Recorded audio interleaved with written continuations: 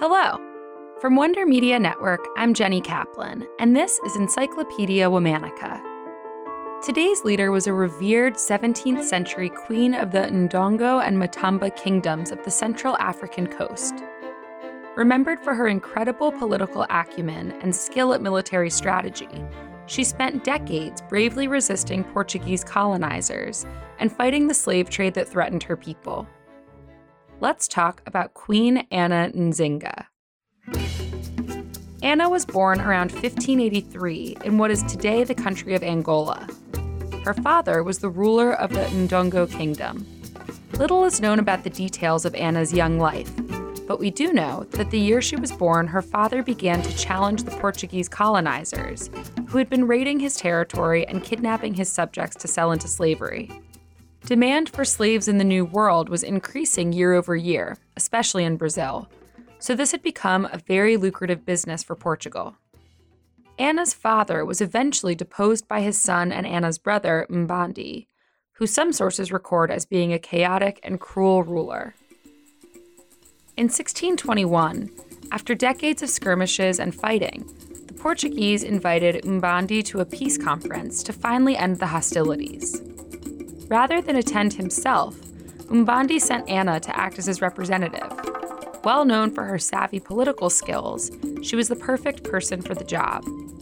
In a famous anecdote, when Ana showed up for the summit at the home of the Portuguese governor, the Portuguese had apparently set up only one chair in the meeting room. Rather than being forced to stand during the negotiations and thus appear to be the inferior party, Ana had one of her male servants get down on his hands and knees to serve as her chair. The negotiations were successful, leading to a period of peace with serious limits imposed on any slave raiding operations in Ndongo. To seal the deal, Ana converted to Christianity. She took the Portuguese governor and his wife as her godparents and changed her name to Dona Ana de Sousa. Unfortunately, the peace was short-lived. Just a few years later, the Portuguese once again resumed their aggressive behavior toward the Ndongo people. In 1626, Mbandi died and Ana became the queen. Some sources claim that Mbandi committed suicide due to the Portuguese presence in his kingdom. Others say that Ana murdered her brother. It's unclear what really happened. That same year, the Portuguese increased their pressure on Ana by hiring another regional tribe to join the fight against the Ndongo kingdom. Realizing that she had no capacity to beat the Portuguese without moving to a stronger position, Ana and her people fled to the west. There, she founded the new kingdom of Matamba. From their new home, Ana and her people fought the Portuguese pretty much continuously for another couple of decades. To bolster their military power, they adopted a form of social organization called quilombo, in which children renounced family ties and instead grew up in communal militias.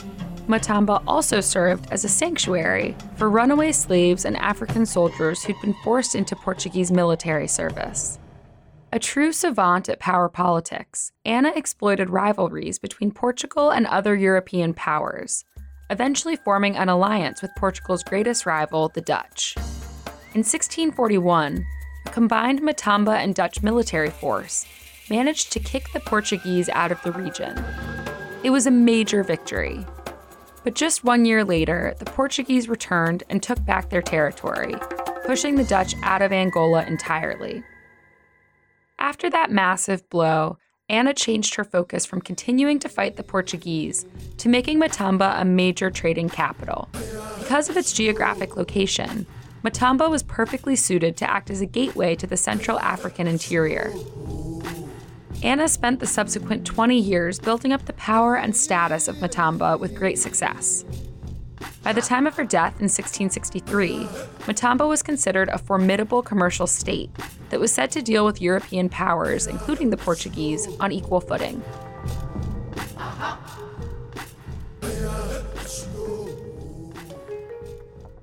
This episode of Encyclopedia Womanica is brought to you by HoneyBook.